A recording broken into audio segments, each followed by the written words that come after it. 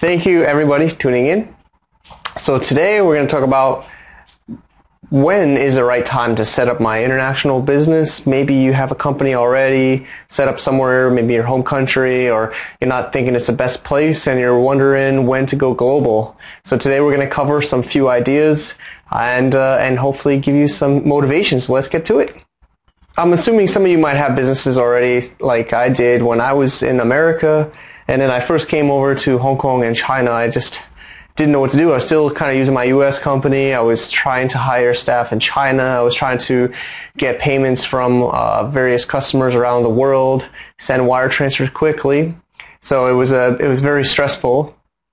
And so I'm thinking of the person watching right now, you watching right now, as somebody like me back then. So my first tip is don't stress out too much. Don't close all your businesses and shut down your operations, and don't try to change everything over. Just like maybe changing a website server or changing an email provider.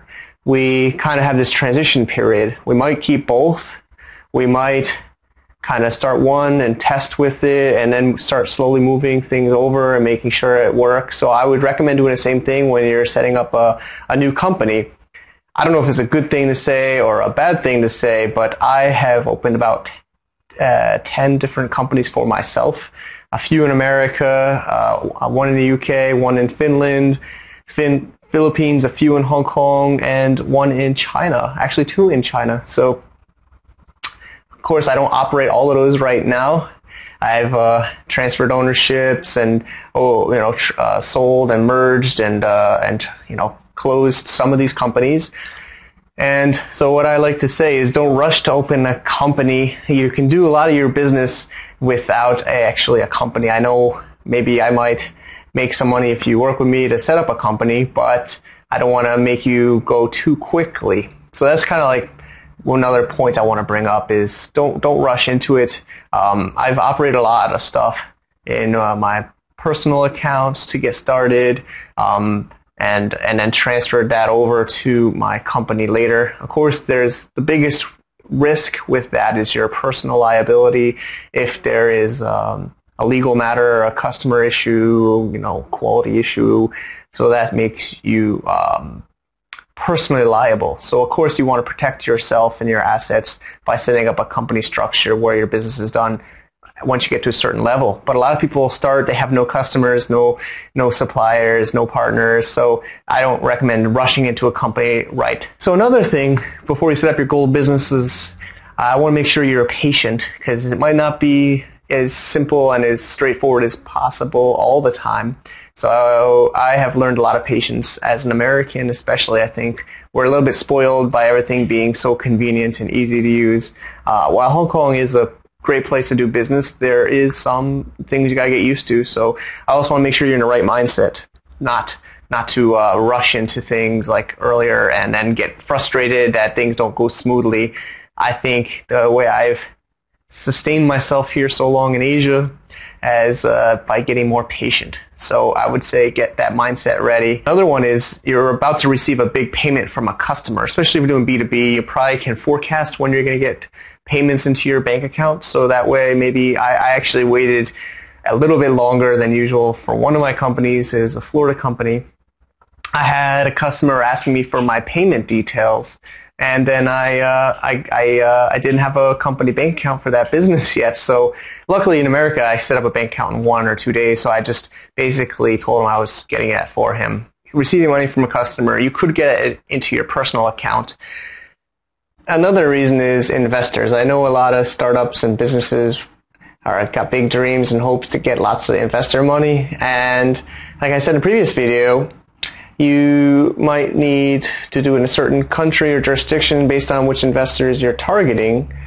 But also getting investors sometimes can take a long time. So if you're rushing to open a company for that's definitely not a reason. So I wouldn't worry about it for that until you're about to get the contract. Sometimes they might even want to set up a new company than where you already set it up. So I wouldn't rush into opening a company based on investors, and they will be understanding if they understand that you don't have a company set up yet, especially if you're like a no revenue, like tech startup. that might be understandable. Another reason you might want to go international is just doing a high volume of transactions overseas. Maybe you're getting a lot of customers there. Maybe you're paying a lot of suppliers or staff there or contractors there. So and then you might actually want to balance a couple of different companies, being a global micro international company, and that might be another reason, and then hopefully that'll naturally pop up and you'll see the cost savings based on the cost of setup and maintenance to be a positive ROI.